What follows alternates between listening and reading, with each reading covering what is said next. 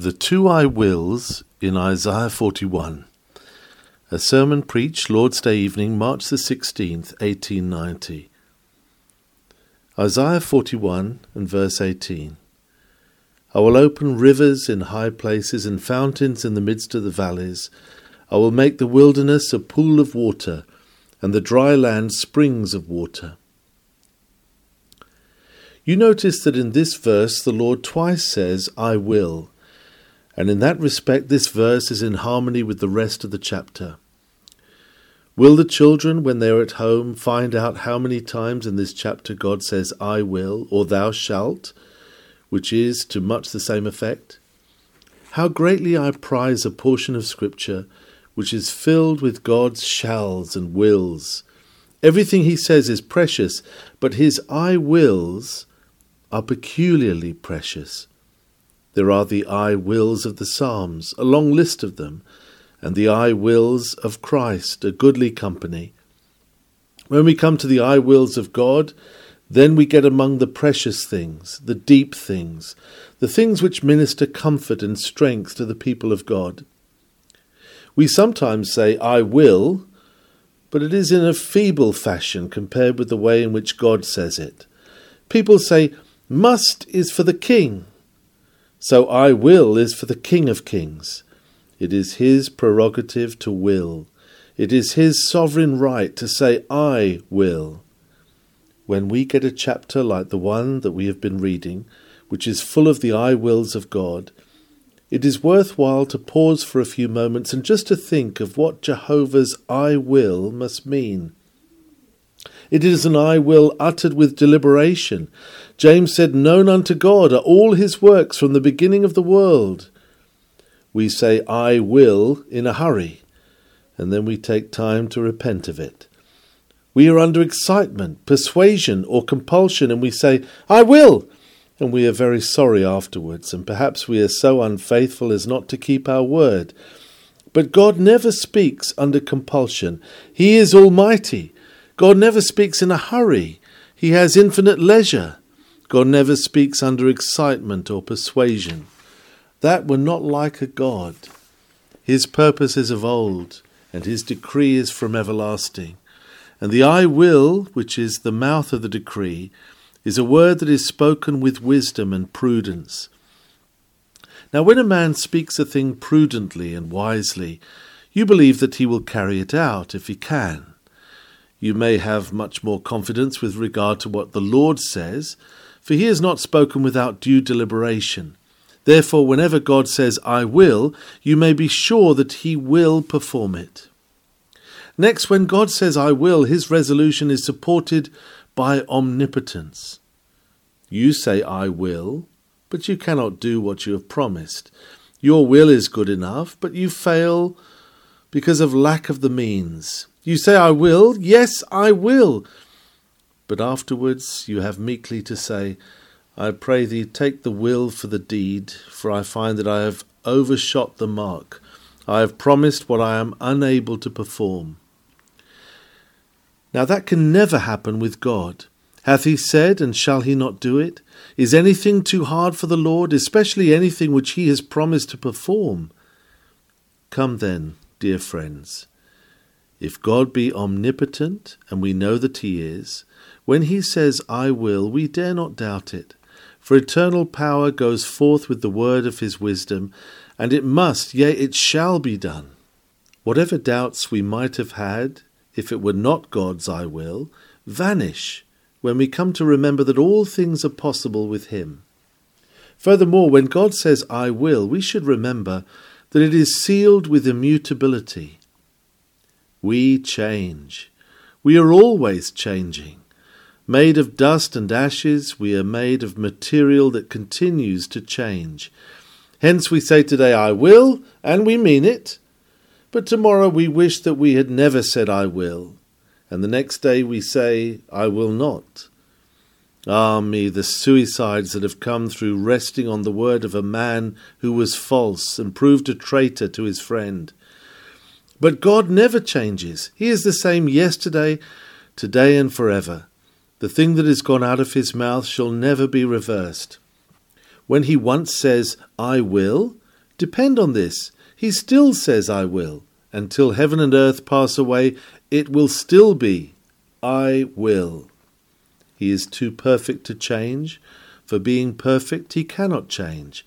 A changeable being either changes from a worse to a better, in which case he was not perfect before, or else he changes from a better to a worse, in which case he will not be perfect afterwards. But God, being always perfect, is always the same, never withdrawing his word or altering his purpose. Will you not therefore believe the unfailing word of an unchanging God? Can you not hang upon it? And when he says, I will, depend on it that it shall be even so. Once more, when God says, I will, it will be carried out in faithfulness. He has fulfilled his threatenings. He never idly vapours and utters words of terror without intending to carry them out. And when it comes to promises, rest you sure that God never flatters the ear and then deceives the man.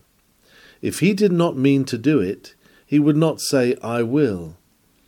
Eternal faithfulness performs what eternal wisdom declares. Shall God lie? Is he a man as thou art? Will he deceive? Will he falsely promise and then run from his word? That be far from him, and let it be far from us, thus to blaspheme his name by such a thought.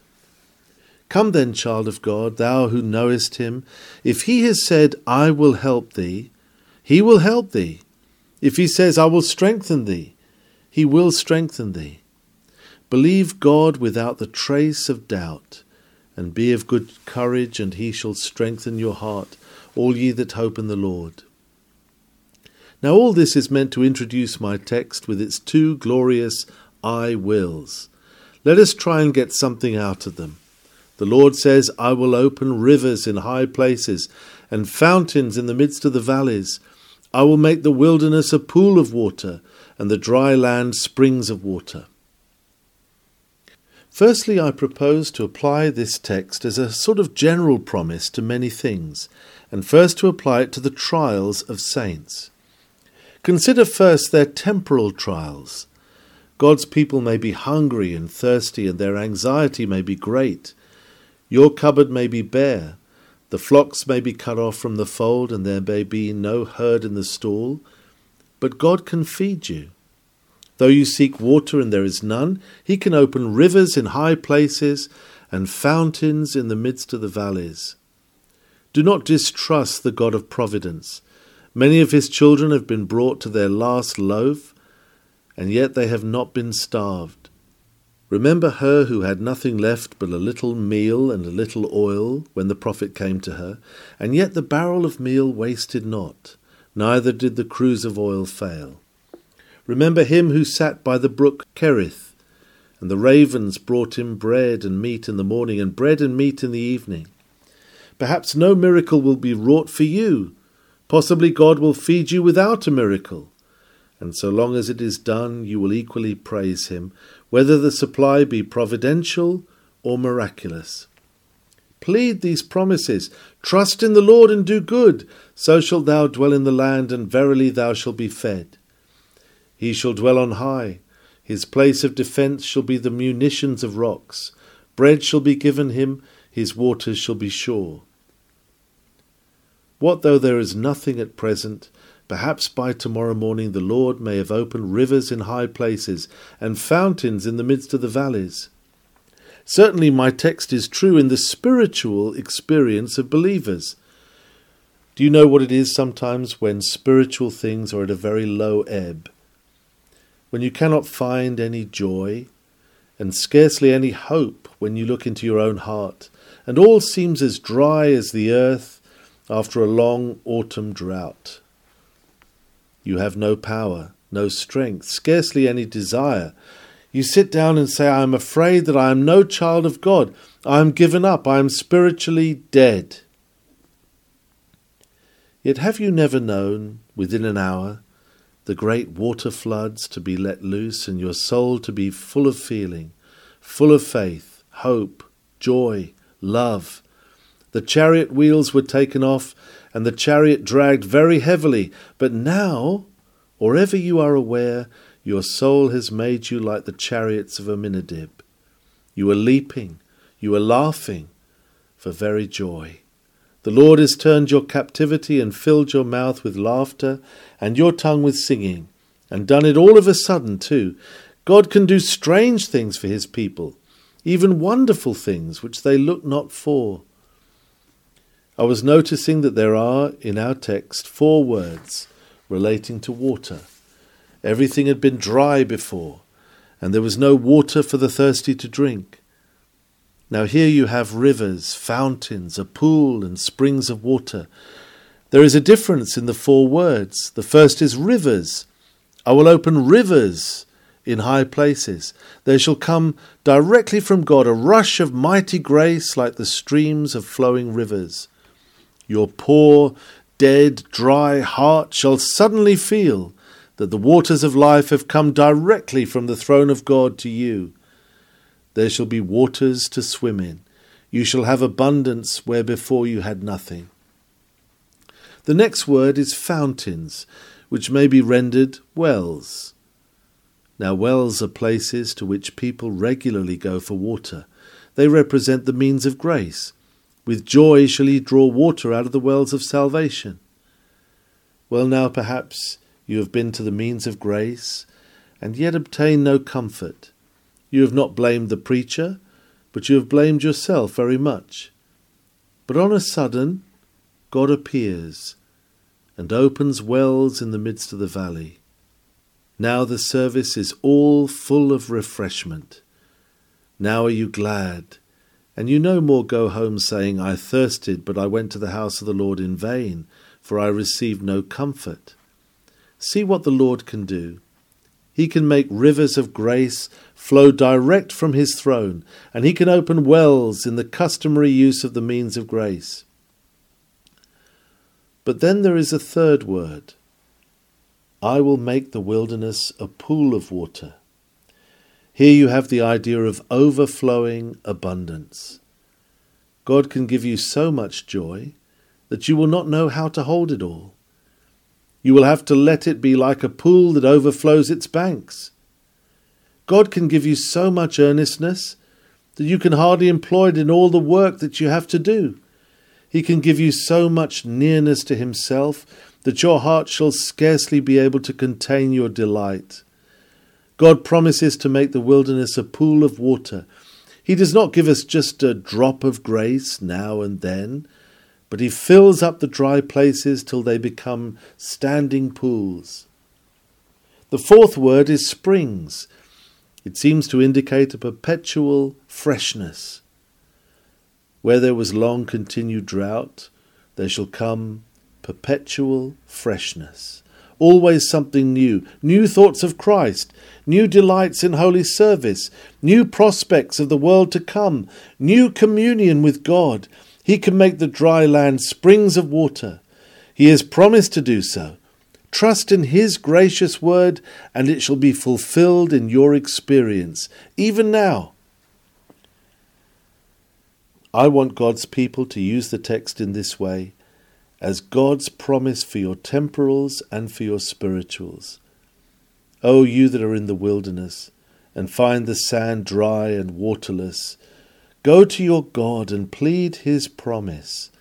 He has said, I will, and he has said it twice over. Lay hold of an I will with each one of your hands, and come not away from the throne of grace till you have received an answer of peace to your petition. Lord, do as thou hast said. Now, secondly, I'm going to use the text in another way. Not for God's people who are passing through trials, but as it may be applied to the experience of converts. God will, for you, my dear hearers who have been lately converted, open rivers in high places and fountains in the midst of the valleys.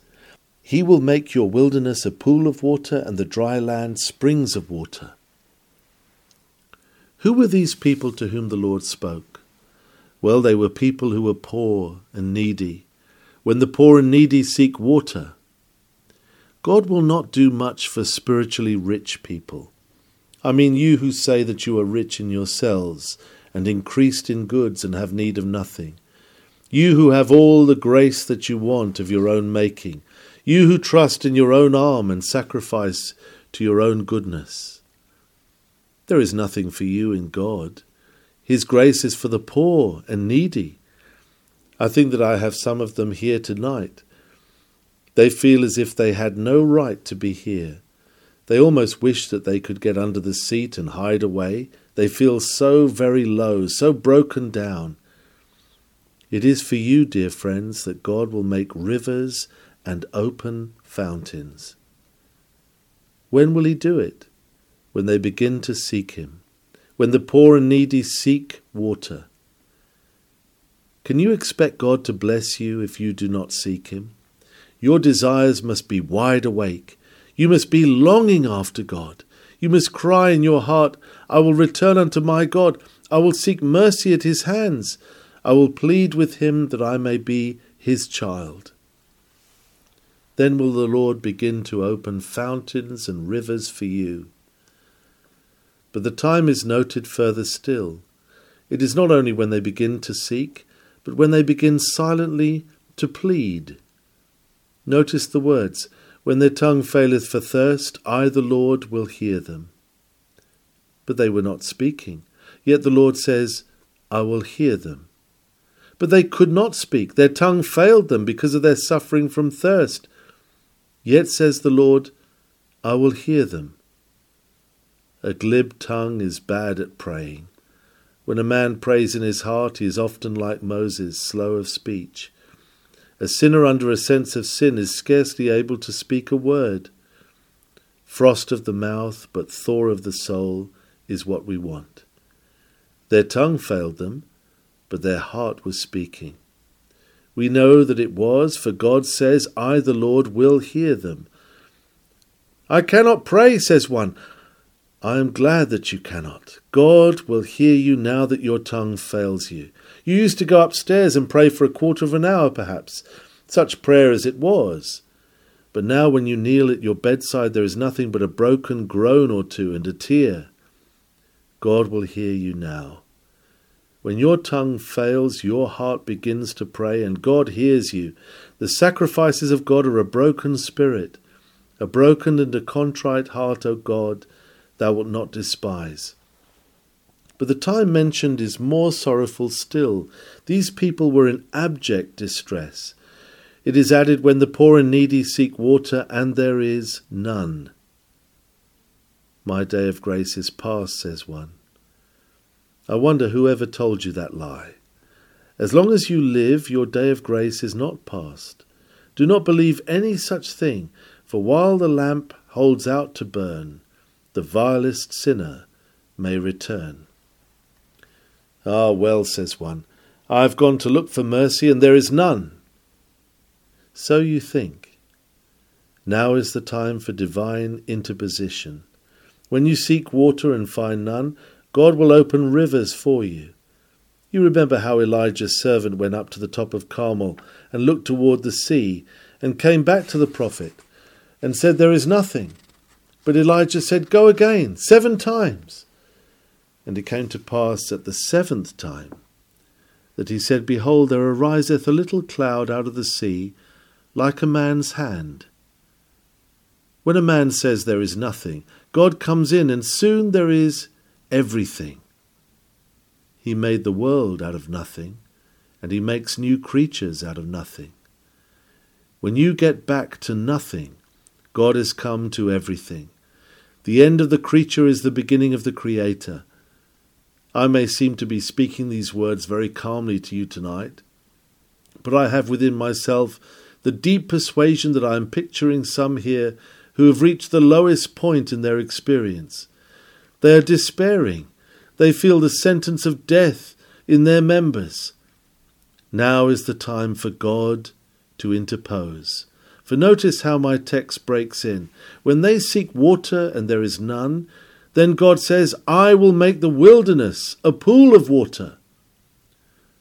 What you want is a divine interposition. You want God to rend the heavens and come down and save you, and he has come down in the person of his Son.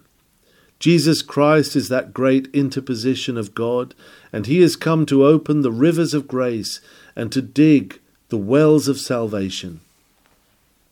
The promise in the text also relates to those who are in various positions.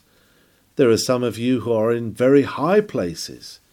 You run up to the very tops of the mountains, and you fancy that God cannot reach you there. But he says, I will open rivers in high places. A river on the top of a mountain is a wonderful thing, but God can make it so. However high you have gone, he can reach you. Others of you are ordinary sinners down in the valleys. Well, says the Lord, I will open fountains in the midst of the valleys. You shall find water where you are on the hilltop. You shall not have to come down to the valley for it. And if you are in the valley, you shall not have to go up to the mountain for it. It will come just where you are. I do like that thought. There are some people who seem to think that we have to go a long way to find Christ. But indeed, Christ has come to us just where we are. To use an old illustration of mine, our railway companies generally make the station from half a mile to 2 or 3 miles from the town, so that you must have a cab or an omnibus in order to get to it. But our Lord Jesus Christ has made a station just where the sinner is. Step into the train now. The first-class carriage is right before you. You need not run for half an hour to try to get a ticket, for on this line there is nothing to pay. Whosoever will, let him take the water of life freely, for it flows at his feet, whether he is on the mountains or in the valleys. Yes, and to vary the promise still more, the Lord says, I will make the wilderness a pool of water. Have you ever seen a wilderness, a large extent of flat country, covered with sand and stones? I have crossed such a wilderness on a small scale, where there was no herbage, nothing green, just a wild waste without anything growing upon it. As for a stream of water, there was nothing of the kind, not a drop anywhere. God pictures you as being like that barren, dried up land, and he says that he will turn you into a pool of water. Whatever you are, however barren, however worthless, God can transform you by his grace into the very opposite, and the dry land, long dry and always likely to be dry, shall be springs of water. God can make springs of grace in you, which shall begin to rise and bubble up at once, and shall never cease to flow till you reach the throne of glory. In a word, no condition can be so bad, but God can change it. No sin can be so great, but God can forgive it. No garment of our life can be so stained, but Christ can make it white. How I love to tell you these things. How much more happy should I be if every sinner here believed them and came to Jesus just as he is and trusted Christ to be everything to him. I cannot stay longer tonight on that point, precious as it is, because I want to stir up the people of God by one other observation. Beloved friends, this text is true with reference to the labours of workers for God. God can soon change the condition of the plot of ground on which you are at work. I may be speaking to one here who says, mine is a very bad place to work in, for I cannot get the people to come and hear the gospel. There seems to be no spirit of hearing. That is largely true at the present time. Somehow the people come here and always have come here. But look at many of our churches and chapels. Why, in many of them there are more pews than people, more spiders than immortal souls. It is a wretched business. One says to me, you know, sir, we have had addresses to working men. Another says, we have had pleasant Sunday afternoons. Another has had a batch of fiddlers to play.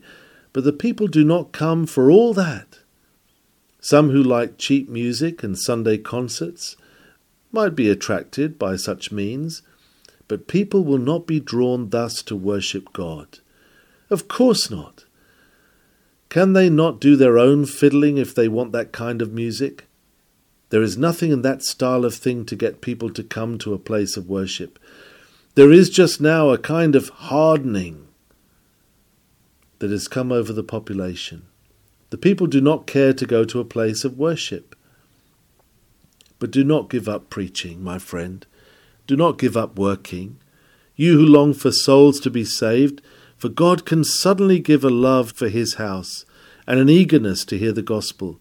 He can make the dry land springs of water and open rivers in high places. Only let all ministers preach the old gospel, preach it earnestly, and preach it simply, and the people will come back again. God will bring them to hear. He has always done so, and why should he not do so again? Another says, I get the people to hear, but there is no feeling. Well, I too know what it is to have preached in places that have been like ice wells. When I have talked to the people, they have looked like so many images. There has been no stirring in them, no moving them. Regular hearers are all too apt to turn into stone and to be unmoved. But oh, you who are trying to do good, never cease from it because the people seem to be turned to stone. Go on with your work all the same. If the gospel hammer does not break the rock today, hammer away until it does. When the old St. Paul's Cathedral had to be taken down for the present one to be built, Sir Christopher Wren had to remove some massive walls that had stood for hundreds of years. So he had a battering ram with a great mass of people working away to break down the walls. I think that for 24 hours they kept right on, and there seemed to be no sign of giving way. The walls were so well built, very different from our modern walls. The structure was like a rock. It could not be stirred. But the battering ram kept on and on and on, blow after blow, stroke after stroke. And at last the whole mass began to quiver like jelly, and by over went the massive walls. You have only to keep on long enough, and the same thing will happen in your work. The first blows upon the wall were not wasted, they were preparing for the others, and getting the whole structure into a condition of disintegration. And when that was done, down it came, and great was the fall thereof. Work away, brothers, work away, feeling sure that God will open rivers in high places and fountains in the midst of the valleys. He will make the wilderness a pool of water and the dry land springs of water. Well, says one, what we want in our place is for the ministry itself to be supplied. Yes, that is what we want everywhere. If the minister himself is dry, what is to be done? Find fault with him and leave him? No, dear friend. If he is a man of God, pray for him, and never rest till the Lord makes the dry land springs of water. We poor mortals, whom God has called to be preachers, are desperately dependent upon our congregations. I do not say that we rest on you first, for our chief dependence must be upon God. But a praying, loving, earnest, wakeful people will keep the minister awake. And when the people decline and there is no life in them, it sometimes happens that the minister gets dry too. I remember that when Mr. Matthew Wilkes was comparing preachers to pens, he said that some of them spluttered and others did not make any mark at all. "What is to be done with them?" said he. And then he answered his own question. Pray the Lord to dip them in the ink. I think that we must pray for all the pens that God would dip them in the ink again. Oh, for another baptism of the Holy Spirit, to put more divine power upon them. Then when we begin to speak, God will open rivers in high places and make the wilderness a pool of water. But what is wanted too is the same blessing upon the helpers. What is the preacher to do? What is the church to do if the workers are half asleep? Sunday school teachers going through their duty with great regularity and no spirituality. People going about with their tracts when they might almost as well go about with Sunday newspapers, for they have no love to the souls of the people. What is the result if we have deacons and church officers going about without any life or spiritual power? Well do I remember preaching in a certain place where I was told that there was great spiritual dearth. I preached my best, and when I went down from the pulpit afterwards, there were 2 deacons standing against the door of the vestry, with their arms folded and leaning back in a most comfortable attitude. I asked them if they were the deacons, and they said, yes. Then I said, there is no good doing here, I suppose. They said, no, none. I said, I think I know the cause of it. Do you know the cause of it? They asked. Yes, I replied. I look to the right, and I look to the left, and I see it. I do not think that the brethren liked my remark, but at the same time I know that it was an arrow that went home to their hearts, for they became very different men afterwards, and woke up, and God blessed the place. One sleepy Christian in a church may do much mischief. In some businesses the whole thing is so arranged that if one person goes to sleep, all the machinery goes wrong. And I believe that it is very much so in the Church of God. You have seen a number of men standing in a long line and pitching bricks to one another. Suppose that one of them goes to sleep. There will be a great accumulation of bricks around him, but none of them will get to the other end of the line. Sometimes we get a member of the church asleep. I would like to hurl half a brick at him, but I suppose that I must not do that, although he makes the whole work stop. No good is done, because he is asleep. One says, I know that brother. Who is he? Would you mind just giving him a jog? Put your arm this way and nudge him so. Describing a man striking himself. And you will hit the right man. I should not wonder. If you awake, perhaps it might be the waking up of one of the most sleepy people in the church. At any rate, it is always better to take these things to ourselves than to pass them on to anybody else. It is never well to listen for other people. The scriptural injunction is, take heed unto thyself. I pray that all the members of this church, if they have any of them been like dry land, may become springs of water. Then we may look for a change throughout the whole congregation. Men and women will cry out, what must we do to be saved? There will be plenty of people to be talked to about their souls. We shall have no difficulty in increasing the church month by month with such as shall be saved. And then all the neighbourhood will be transformed. A living church in which God has made living springs of grace to rise will soon turn the desert in which it is situated into quite a different region. There is need for gracious work in all the neighbourhoods in which any of us live, and great need of it around this place. How are we cursed with dens of infamy and vice all around this region, where once it was very much the reverse. And what part of London is there that might not make a Christian weep tears of blood? Can you pass through this great city without being distressed and alarmed by reason of its ever-increasing sin and its decreasing fear of God? Oh, friends, these things cannot go on as they are. Something bad will come of it, if something good and great is not soon done by the great God of mercy. Let us cry to him in private and in public. Let us entreat the stretching out of his arm of grace, and with our prayers let us put forth earnest efforts, each one trying to bring another to Christ, and never resting, till all the chosen race shall meet around the throne, to bless the conduct of his grace and make his glories known. God bless you all, for Christ's sake. Amen.